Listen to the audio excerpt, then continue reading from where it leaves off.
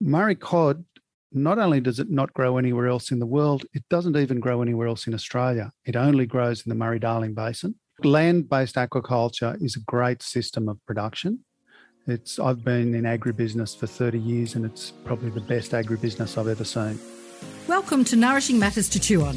I'm Anthea Fawcett. Join me on a journey across our food and agricultural landscapes as I speak with inspiring people who are tackling parts of the wicked puzzle to enable change toward a healthier, more sustainable, fair and resilient food system and environment. I acknowledge the traditional owners and custodians of the land on which this podcast is recorded throughout Australia and recognise their continuing connections to land, water and culture. I acknowledge that sovereignty has never been ceded and pay my respects to elders past, present and emerging.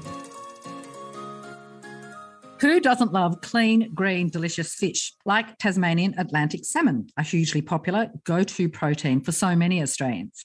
That was until Richard Flanagan's powerful book, Toxic, The Rotting Underbelly of the Tasmanian Salmon Industry, published in 2021, told the story of big problems with the industry and the negative impacts on the environment of salmon produced in large-scale industrial aquaculture in Tasmania's once pristine precious oceans. Flanagan's Toxic is a heart and environmentally wrenching story, but it isn't all bad news. In a webinar he presented about the issues, he shone light on where there's hope and great potential, that is, to expand sustainable, vertically integrated, closed-loop, land-based aquaculture. In this episode, I'm really excited to be speaking with Ross Anderson about the inspiring story of Akuna Sustainable Murray Cod. Akuna is an award-winning, land-based producer of Murray cod, one of the most ancient, delicious and highly revered fish, once prolific in the wild, now listed as nationally threatened in 2003. And of course, so special to Australia's First Peoples and the Murray-Darling Basin ecosystems. Welcome, Ross, and thank you so much for joining me on Nourishing Matters. Thank you, Anthea. It's a pleasure to be here. Ross, you're the chair of Akuna Sustainable Murray Cod and possess deep commercial experience in agribusiness and capital markets, both as an accountant and other roles that have included president of the MF Global Client Support Group in Australia, I understand. Ross, can you tell me about how did you first get to know about and get involved with Akuna, and what most excites you about what it does and the amazing fish it produces? Look, it's an absolutely fabulous business in the sense that, I suppose I'll take you back to what got me started in it. What got me started in it was there was a very clever young man by the name of Matthew Ryan, who's now our managing director, who did an agronomy degree at university, came back and managed his family farm after his father's untimely death. And after about 10 or 15 years of that, he decided he didn't want to be in the commodity business. He was growing wheat and he really wanted to move into something where he felt there was shrinking supply and growing demand. And he said to me, I'm going to start a fish farm. And he began with a small block out at Bilbul, just near De Bortley Wines outside Griffiths. Mm-hmm. And he began attempting to grow Murray cod. And through sort of some really solid scientific due diligence and a few accidental discoveries, which led him on his way, which is how science tends to operate. He developed a method of growing these really clean, beautiful fish in a sustainable way that was quite good to replicate. You know, it was perfect for this region. The fish are a native species. They tasted delicious. And actually what got me involved with it was in about 2015 or 16, I was sitting in a local restaurant and I ordered the local Murray cod to eat. And I was blown away by the rich, creamy, gelatinous flavour of it and how good it was. And I said, and being a bit of a foodie who's travelled the world and eaten in good restaurants all over the place, I was really excited by it. And I went out to see Matt and Roger Cummins, who had also become involved, who's a local agricultural entrepreneur, and had a look at what they were doing with it and how they were beginning to form the fledgling of an industry, if you like. And so I got involved with them, and we took a former gold mining company, which hadn't discovered any gold, and it happened to purchase the the grow-out farm of Matt Ryan, called Riverina Aquaculture. It purchased Bidgie Fresh, which was a nursery system designed for growing small Murray cod into larger ones to go out to the ponds, and a hatchery. We said, well, it's not much use doing this unless we're fully integrated and we can have full traceability for our customers.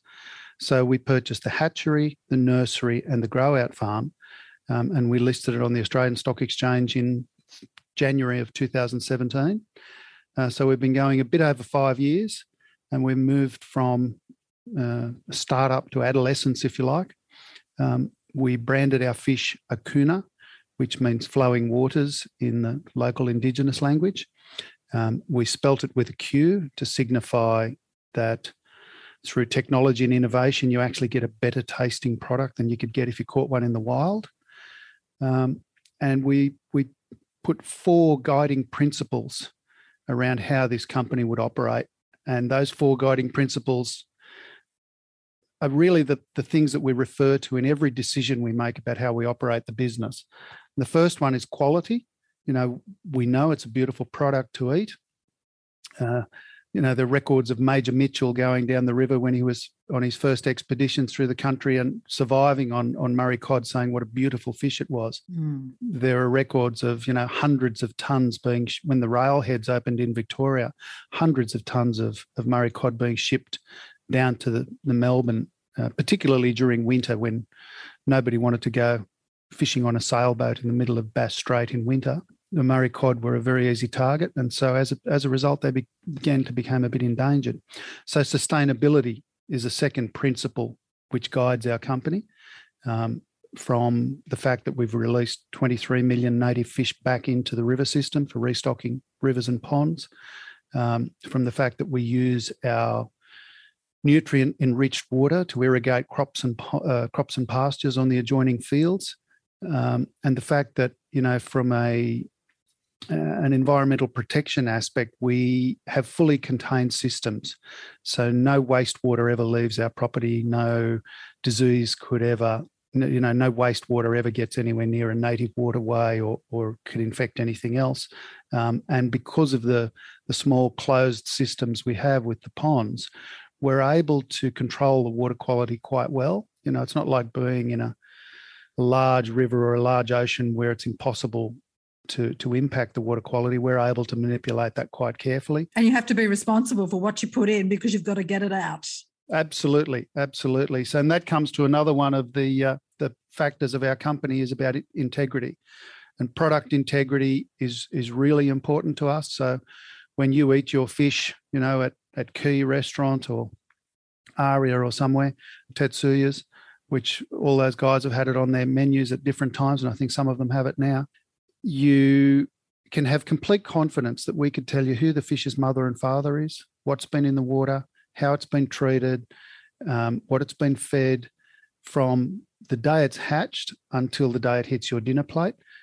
We've got complete traceability on that fish.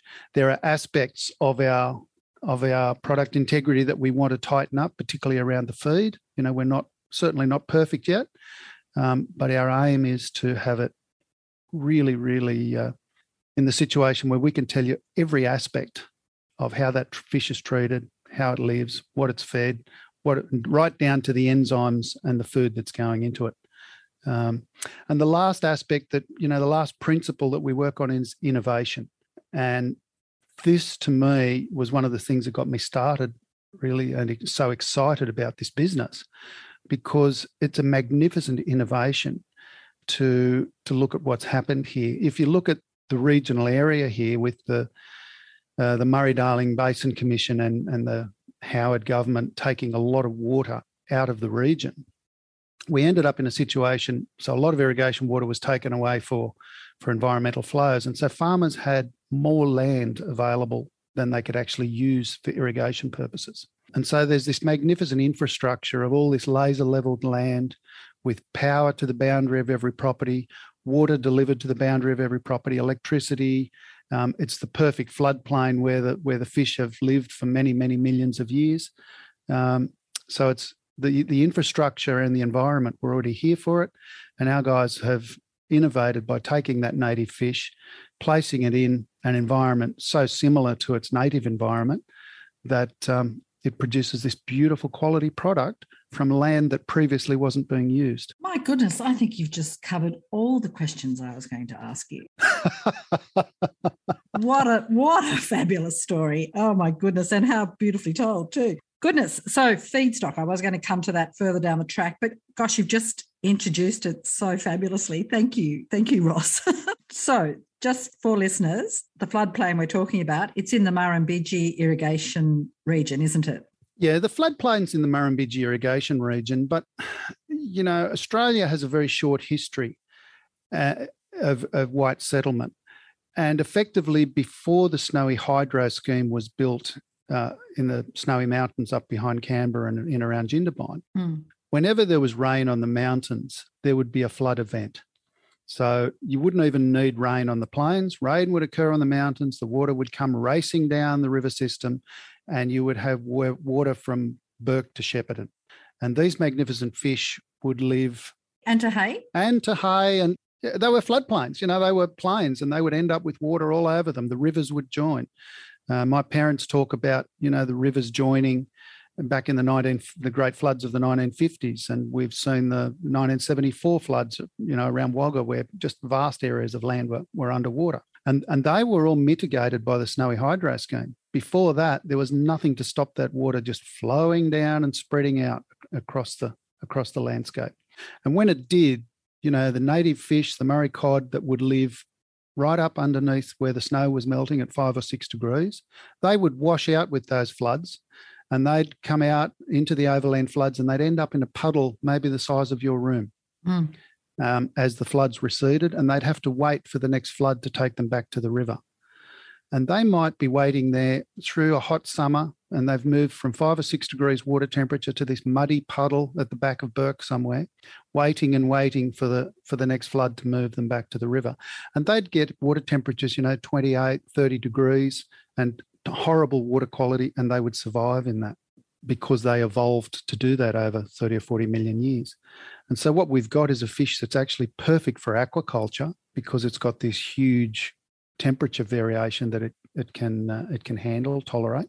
And it also makes it a fabulous fish for aquaculture in that we're one of the only fish farmers in the world who don't use any antibiotics in our grow-out systems.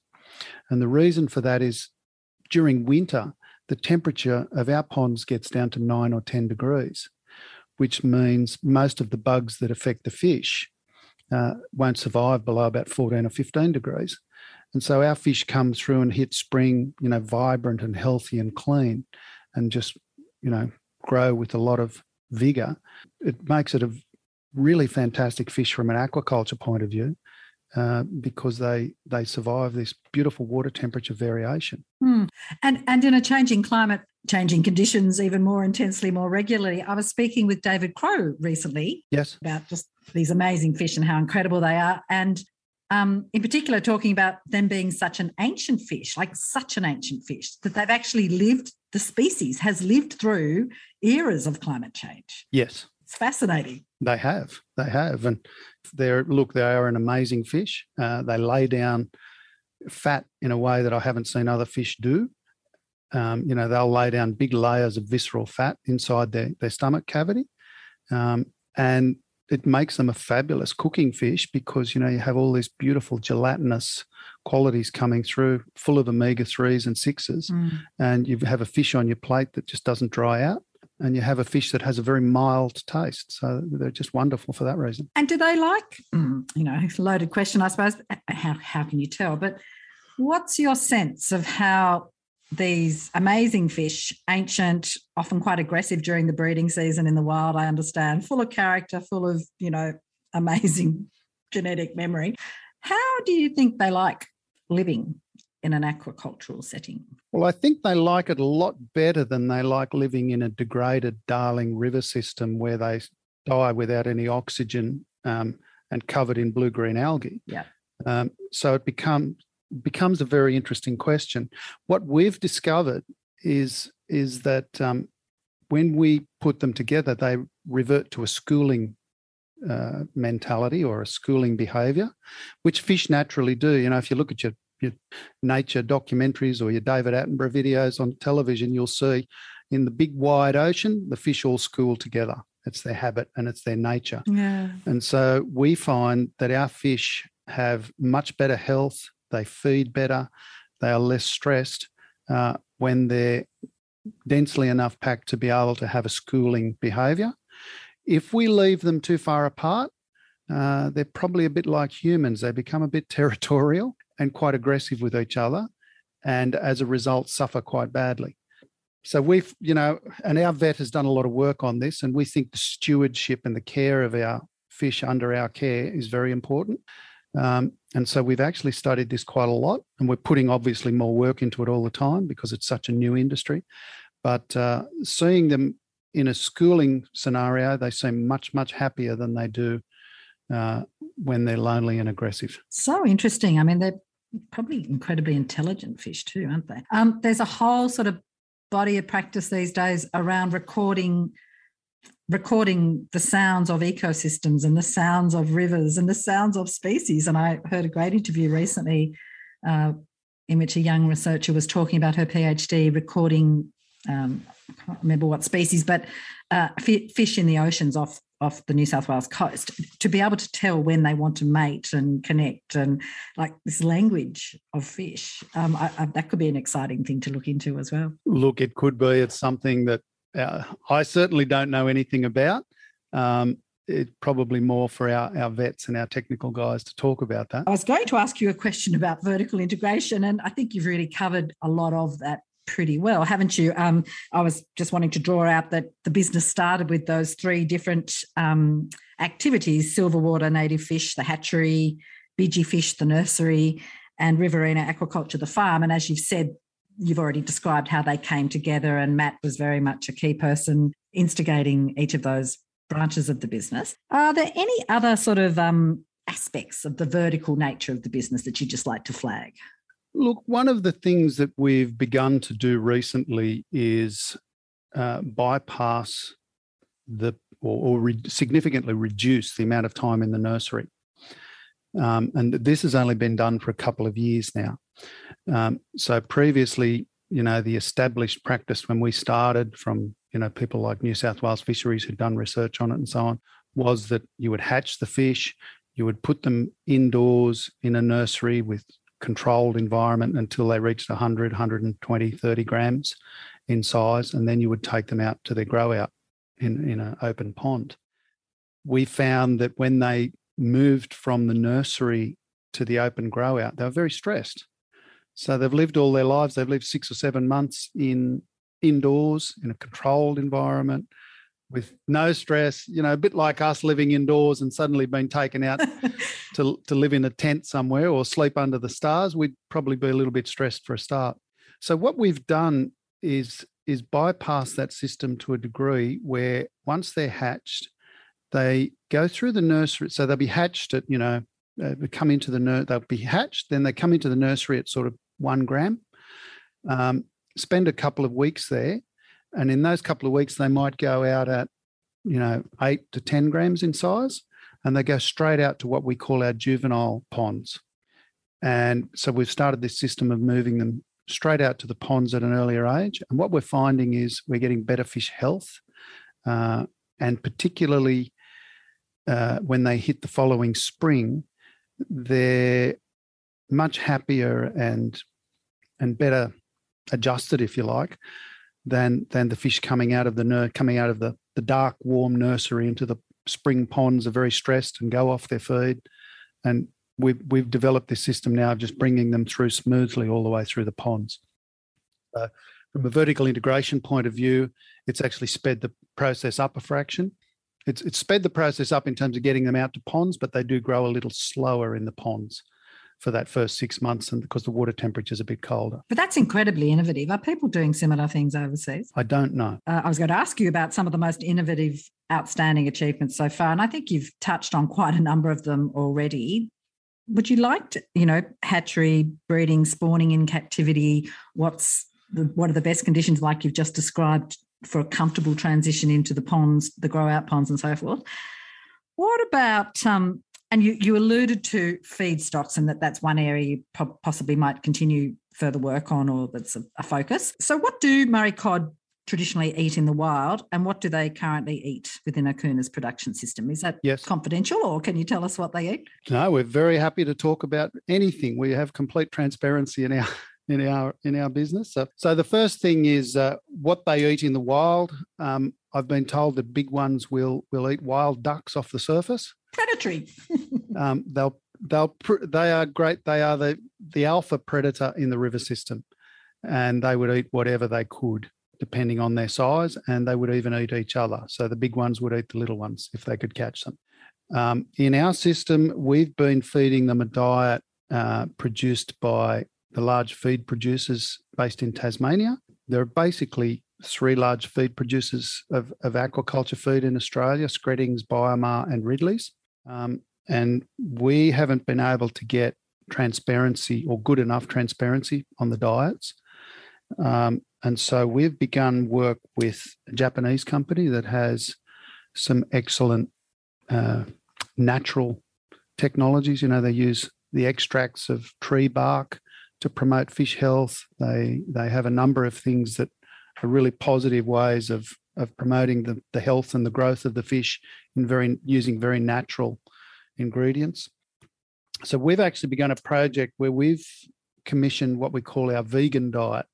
I don't know that that's the right way to call it, but what it effectively means is that we have a diet formulated for us at the moment, which is made entirely of plant-based proteins.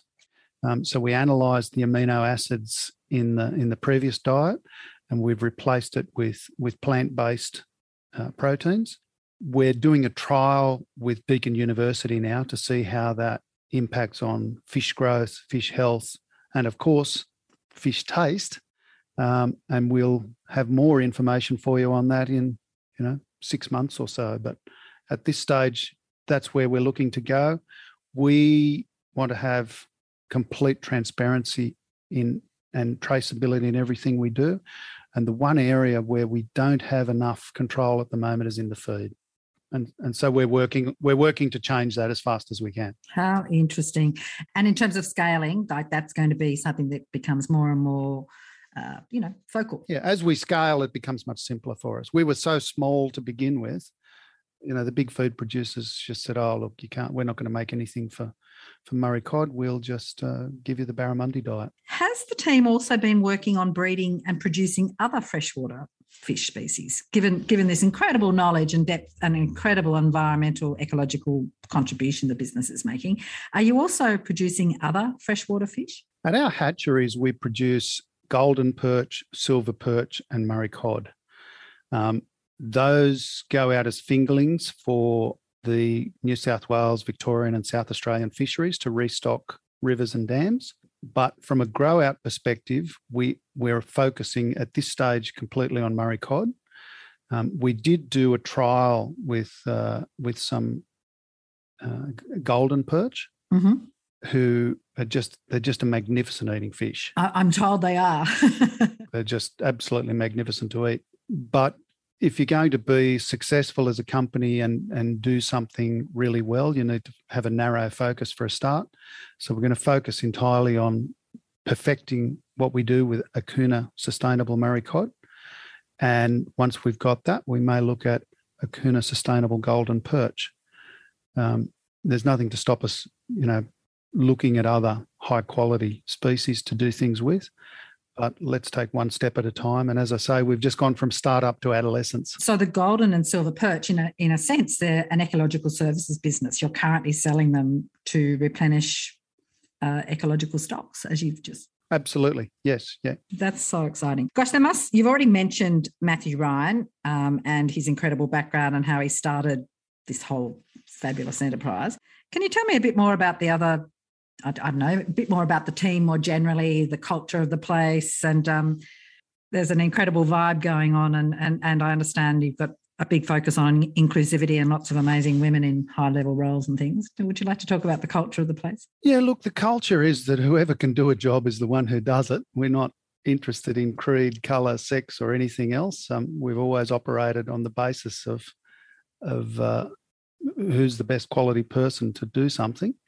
And that's on our ponds, in our management team, wherever we operate. It's never really been an issue for us. For myself, I've been in business for 30 years, and I think I've had a team of ladies who've been in senior positions in that business for 26 or 27 of those years. So from that perspective, it operates really well.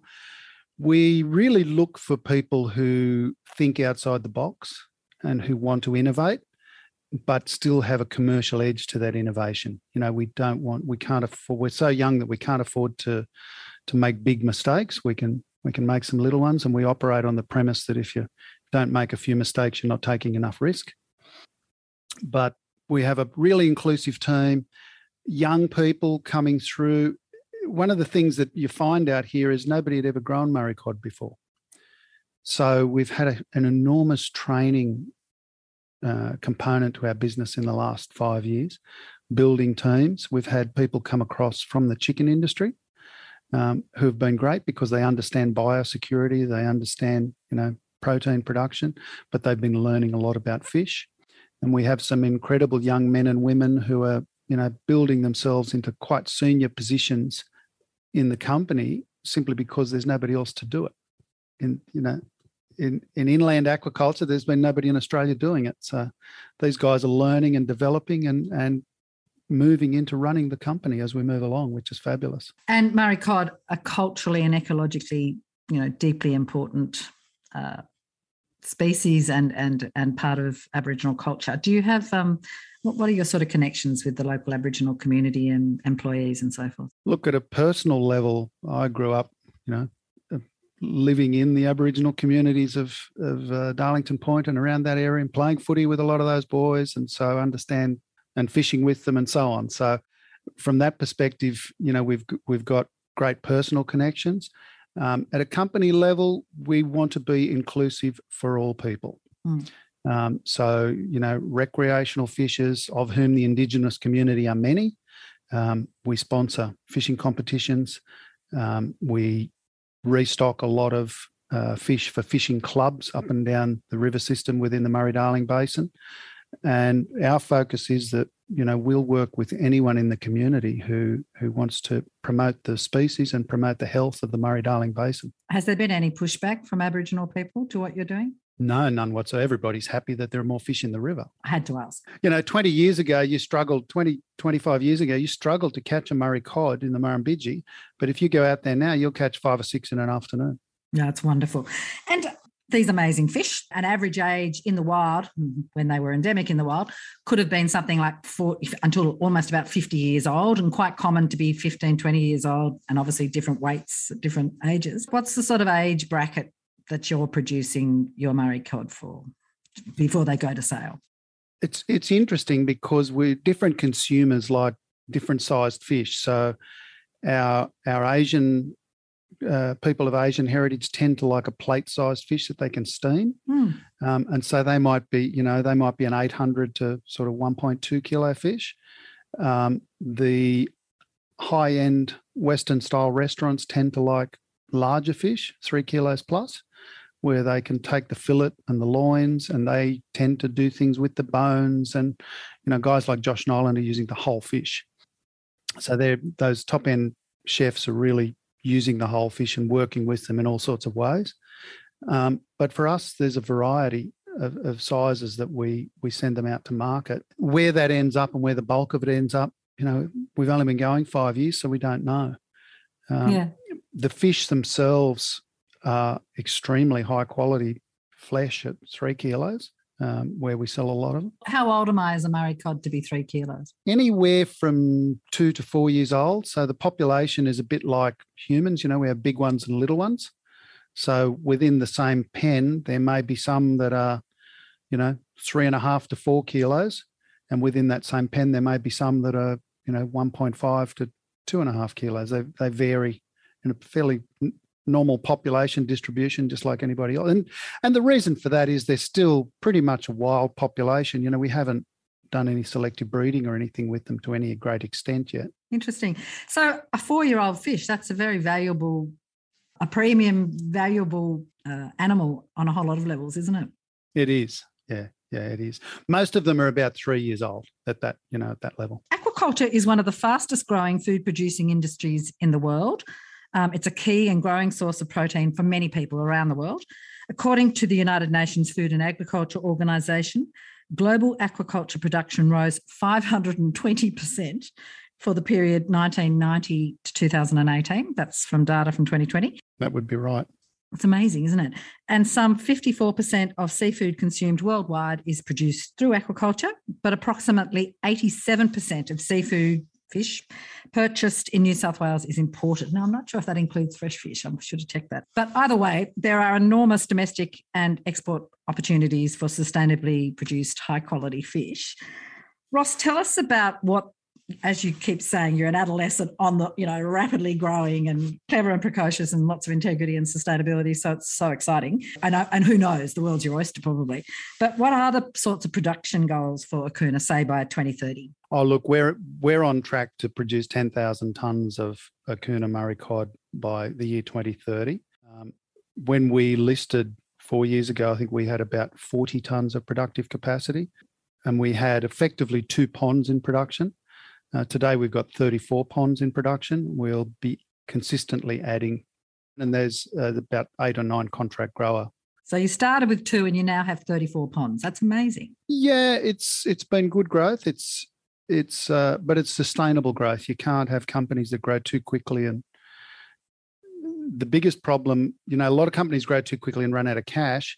Our biggest issue is actually having enough high quality people to grow and maintain the safety and the quality environment for the fish. Yeah. Mm-hmm. That's one of our limiting factors. And it's probably one of our biggest limiting factors going forward. Oh, that's a call out. And I think it's an Australian problem in general. Ross, we've already touched on what an incredibly high value quality fish in terms of texture and taste, and that world-leading chefs really esteem and look to Murray cod as one of the top sorts of products they like to work with. Where do you see the key markets currently being, and where do you see the greatest growth potential, perhaps nationally and or internationally? Nationally, most people don't know the fish, the species. I was going to ask that. Yeah, I only learnt about it 5 years ago. And those who do, in the 1880s through to about World War I, it was the most widely consumed fish in Melbourne. The Port of Moama has records that they alone sent 450 tonnes down. In the year 1883, they've got records of Murray cod, 450 tonnes being shipped down from Moama. So there was anything from 1,000 to 2,000 tonne a year, we estimate, being consumed in Melbourne through those years. With the advent of overfishing, the introduction of the Murray-Darling scheme, and then redfin, a species from Europe who are very aggressive little fish, and then followed by the European carp, the species suffered enormously and they became an endangered species some time ago. For us to see them going forward, our key markets, obviously we're getting great reception in Europe. We're getting a fabulous reception in the US. Japan was really keen on them prior to the COVID lockdown, and the Japanese actually came out here to do their due diligence on the farming practices about 3 days before they had to scurry out of the country for lockdowns.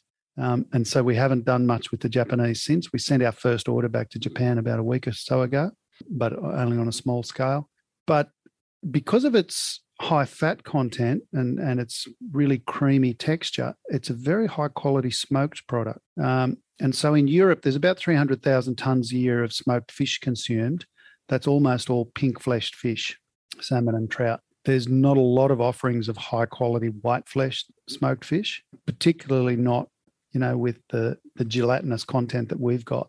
So, if we picked up 0.5%, say we picked up 0.5% or 1% of that market. If we picked up 1% of that market, for example, that's 3,000 tonnes of smoked fish going out, which equates to 9,000 tonnes of fresh fish, because by the time you fillet it and then you smoke it, you end up with about 30% of the weight. So that's a real area of growth for us in a high value added area. We've been doing work with Josh Nyland, and we'll be making some more announcements on this later in the year about value adding many of the offcuts of the fish and how we deal with that and what products we can put out there that are available for everyday people.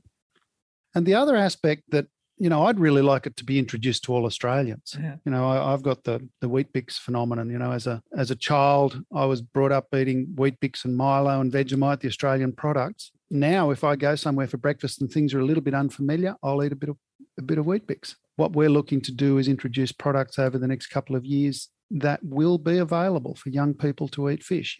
Very few children are promoted to eat fish. The scientific research shows the benefits for children's health, both mentally and physically, when they're eating more seafood. We really want to push that as a product that they like, because we find that kids really like the taste of this fish. If we have, I know if we have a barbecue and our smoked fish are on a platter, it tends to disappear with 3 to 7 year olds just racing over and picking it off the plate while the adults aren't noticing. So one of our focuses is to introduce it to Australians, and from a long-term basis to have them understand that a Kuna is a product that's good for them and will be around for them for the future, for many years to come. Oh my goodness, there's a whole amazing product opportunity there to compete with fish paste and Vegemite, healthy stock. Yeah, look, it'll never be cheap. It'll never be a cheap product. It's a high quality product, and as a result, it won't be something that'll be accessible, really easily from a price point of view. But when you look at the health benefits and the taste benefits and the sustainability around it, it'll be worth it for mums and dads to be purchasing this for their kids. High quality fish pastes and fish sauces that don't have high levels of mercury or other problematic things in them. I think people would be prepared to pay for them as part of a more plant-based diet. They're a really key base flavour. Really interesting. Ultimately, if we're going to improve the health of our society, we have to. In other reports and on your website, you talk about food service and retail, supermarkets, exports, value adding. As you said, you've got some announcements coming around value adding to offcuts of the whole fish. That's all very exciting. We'll stay tuned for that. And you've mentioned your relationship with Josh Nyland. And if you go to Akuna's website, you'll see there are relationships with Hester Blumenthal and various other amazing chefs, international chefs and local high-end chefs. What about, you touched on COVID impacting on the market with Japan. Has COVID and the recent long, cool summer impacted on the business in other ways? Oh, look, COVID had a significant impact on us. We were beginning to put fish into supermarkets when COVID hit, in the middle of it. And as a result, we couldn't do taste testing. We couldn't have people in, one of the things that sells this fish is that we give people a taste and then they want it and they buy it. We were unable to do that. Through the supermarkets, they had real logistical issues with staffing shortages and through their distribution centres. So we were unable to get into the distribution centres we needed to get fish on the shelves. So we were getting constant feedback from customers through our social media sites saying, we want this fish, but we can't get it. You said it's in Woolworths at such, and we can't get it. Yeah. Why isn't it there? And it was more around the logistics of, just what was happening in society at that time, which was an issue for us. Of course, many restaurants suffered significantly. So the first 5 months of this financial year, we reported for the 6 months, I think we were 29% ahead of the previous year on sales, but that was still a long way behind where we expected to be. Thankfully, in the last few months, it's been a very different environment in Australia, and demand for our products has been very high. Does it have a niche role in the sort of sashimi market? Yeah, Japanese are using it for sashimi. And we do have a number of restaurants in Sydney and Melbourne beginning to trial it as sashimi as well. I have an interesting story of when we first went to the Tokyo Seafood Show a couple of years back, pre-COVID, and we cut up thousands and thousands of pieces of sashimi. But the Japanese people really, really liked it. It's one of the only freshwater fish that they can use as sashimi, because over there they have microbes that actually live in the water, which make freshwater fish unsuitable for sashimi products, for raw fish products, but we don't have that in our water, and so they're really keen on it from that perspective. Certainly, we've got a few in LA and the US using it as sashimi now as well. And that'd be really high premium pricing, wouldn't it? Look, it's probably not as high as it should be, Anthea. given the quality and the taste of it. Yeah, fabulous. That's so interesting in terms of biosecurity issues. I know I was at the NFF conference recently and they were talking about, there's always biosecurity issues on the horizon, as COVID and many other things have highlighted. But that's one of the big strengths of Healthy Australian Waters and closed aquaculture systems is being able to maintain that purity. Being able to work on the water quality is one of the great innovations that our guys have been able to put in place, and it impacts, the health of the fish, the quality of the fish, and the whole grow-out cycle. It's a fabulous way they do it. There's a very good infographic on Akuna's website for anyone who'd like to visit it that sets out really comprehensively the sorts of achievements and goals that the business has been hitting in terms of sustainability. Ross, you've already touched on a lot of these issues already, but I just thought I'd just spell them out. The website talks about how the business each year sets out tangible targets to reduce environmental impacts across the vertically integrated business. And there are 4 specific areas of focus: water use, energy consumption, feed management, and wild fish populations. You've already spoken about how you've released 23 million fingerlings back into the wild. That's absolutely incredible. And we've spoken about feed management. We've spoken about new feed sources. Do you want to talk about feed management issues at all in terms of sustainability, continuous improvement or issues you're working on, or have you covered that? Well, I think we've covered it to a degree. One of the issues that is obvious for the aquaculture industry is the use of fish meal. And it's something that a lot of people, either skirt past, or some people focus on it really heavily and other people try to hide away from it. We're currently still having to use fish meal in our diet because we're buying a commercial diet from manufacturers where we don't have the buying power to dictate what we want. Our aim is to end up with a diet that contains no fish meal. I don't see it as a sustainable industry if you're taking, 1.5 kilos of fish meal out of the ocean to produce 1.2 kilos of fish in an aquaculture system. It's just robbing Peter to pay Paul from an environmental perspective. So we're not there yet, but it's something we're working on. We've got our research happening with Deakin now, and we'll say watch this space. That is so interesting because also Akuna Sustainable Murray Cod is listed as green in the Good Fish Guide, and that's the highest rating you can get. And from Good Fish, they speak about the amount of wild-caught fish needed to produce fish meal and oil from Murray cod is roughly equivalent or less than the amount of farm fish produced. This means that the farms aren't taking out more fish from the ocean than they produce, which is what you've just spoken about. That's we're at that point now, but we want to get to the point where we take no wild fish. Yeah. Sorry, I didn't elaborate on our own system. We are certainly using less wild fish in our diet than we're producing, which is a positive for the environment, for human consumption. But we will aim to get that down to zero. And water use and water recycling. I think you've mentioned how you're using infrastructure that was no longer being used but was in place in terms of the laser cleared infrastructure and fields and ponds and what have you. And the water in the ponds is kept very, very clean and recycled and reticulated numerous times. Is that right? But then ultimately at some stage it can be used in other forms of agriculture productively. Yes, eventually when the water, if we put some fresh water into the ponds, we obviously take some of the older water out, and that is often nutrient enriched with nitrites and some of the fish waste. And farmers can use that on their crops on the adjoining fields, and it lowers their fertilizer levels.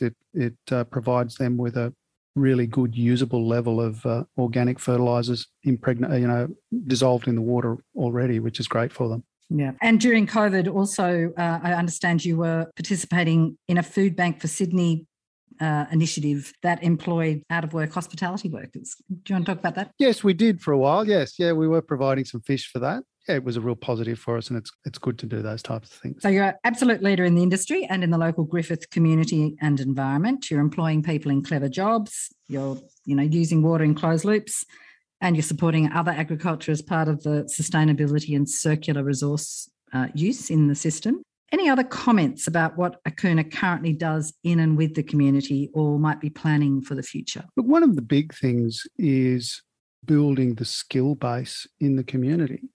And, taking a young person who doesn't have those skills, teaching them, training them, developing them, giving them a sense of responsibility and growth. And, that's all a positive for the community when you've got a community that's got high levels of employment and high levels of skilled people coming through who also begin to look outside their own little pocket. They see that our fish are going to Japan or to Europe or to the US, so they understand the connectivity in the world.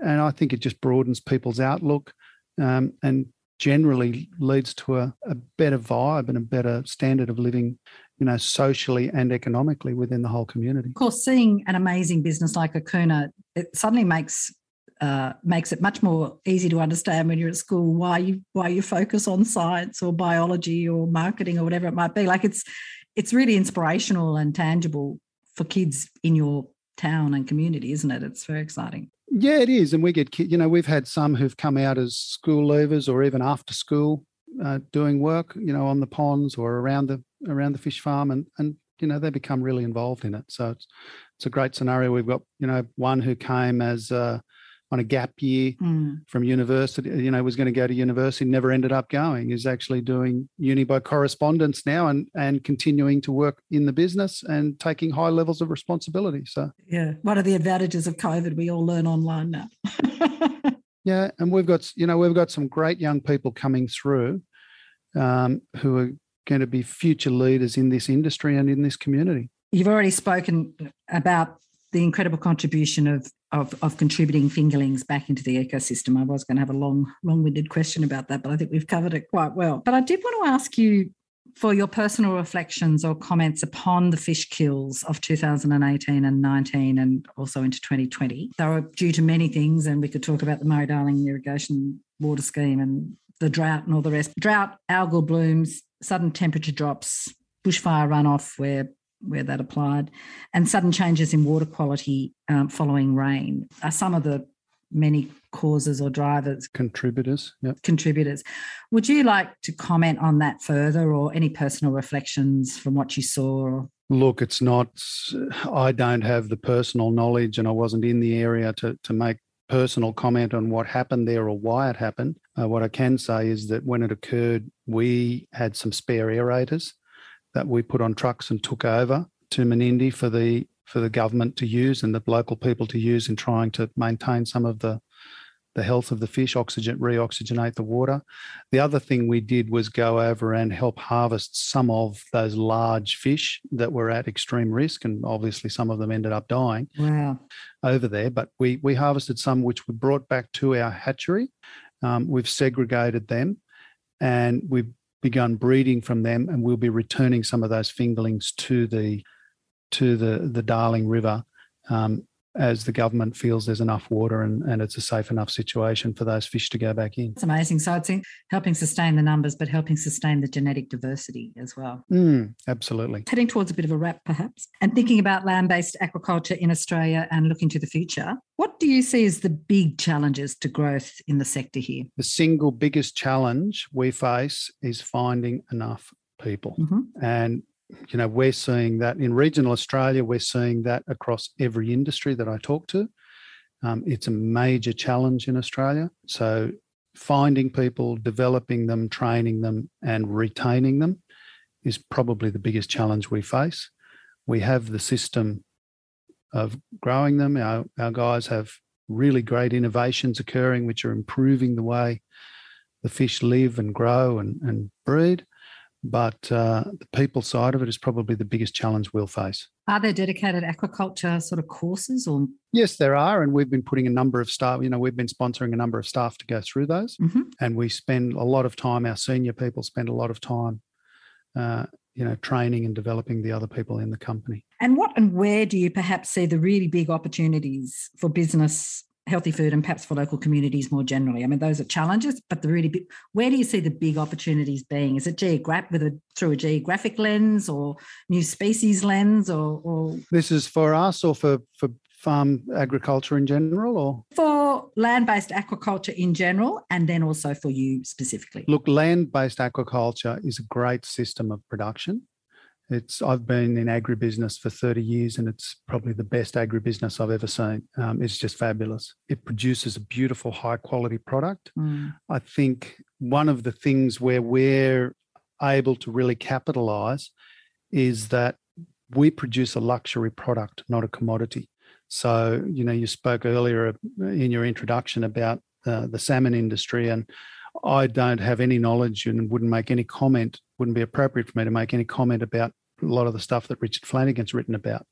But what I can talk about is that we are not a commodity. The salmon industry in Norway produces somewhere up around 1 million tonnes a year. The South Americans produce hundreds of thousands of tonnes. Russia, Alaska, Canada, they all have a huge wild catch of salmon. So salmon, as an example, is a commodity. If somebody wants to charge too much for it, the buyers will buy it from somewhere else. Barramundi, Barramundi is another example. Last numbers I looked at, there was about 22,000 tonne consumed in Australia every year. Of that, 2,000 tonne was wild caught, beautiful saltwater fish. 5,000 tonne was farmed in Australia, and 15,000 tonnes of barramundi came in from Indonesia, Thailand, Vietnam, and so on. And again, that turns it back to a commodity-based product. So 3/4 of our iconic Australian barramundi that we're eating actually aren't even produced or harvested in Australia. Murray cod, not only does it not grow anywhere else in the world, it doesn't even grow anywhere else in Australia. It only grows in the Murray-Darling Basin. It's an endangered species, so there's no wild catch to compete with. And effectively at this stage, there are no other producers of any significant scale anywhere in the world. So we have what you probably call a niche luxury product. It's a very beautiful product, beautiful fish to eat. And as a result, we're in a really great position with it. If you looked at something like Patagonian toothfish, I think the licenses for that are about 35,000 tonne a year, and it's a magnificent fish, sells at very high prices, across the US and even within Australia. So if we get to 10,000 tonnes, we're still only 1/3 of the volumes of a very rare fish like Patagonian toothfish.